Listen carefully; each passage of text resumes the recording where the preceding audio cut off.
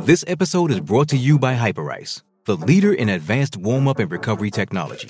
They have tons of innovative products, like Venom-heated wearables to help soothe sore back muscles, Normatec compression boots to speed up recovery and increase circulation, and Hypervolt massage guns to improve mobility.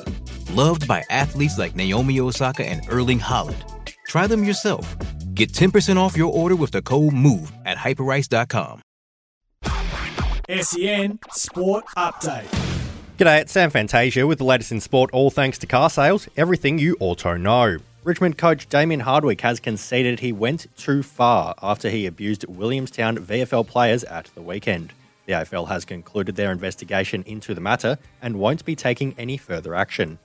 Melbourne's Angus Brayshaw looks set to finish his career at the club after turning his back on free agency and signing a 6-year contract extension. It comes after earlier this week the 26-year-old admitted he was still weighing up his future. The Western Bulldogs are set to welcome back Caleb Daniel for Saturday's match against the Cats. The small defender has missed the past 4 weeks after having knee surgery. Meantime, Adam Treloar is expected to play, despite being subbed out last week, as coach Luke Beveridge calls for the Medi-Sub rule to be overhauled. I think we need one as a buffer for concussion. Don't make it a sub. Just say you've got 5 on the interchange and you can use them if you want. And Gold Coast coach Stuart Dew remains confident out-of-contract forward Isaac Rankin will re-sign with the Suns. That's sport, all thanks to car sales. Sell your car the hassle-free way with car sales instant offer. SEN Sport Update.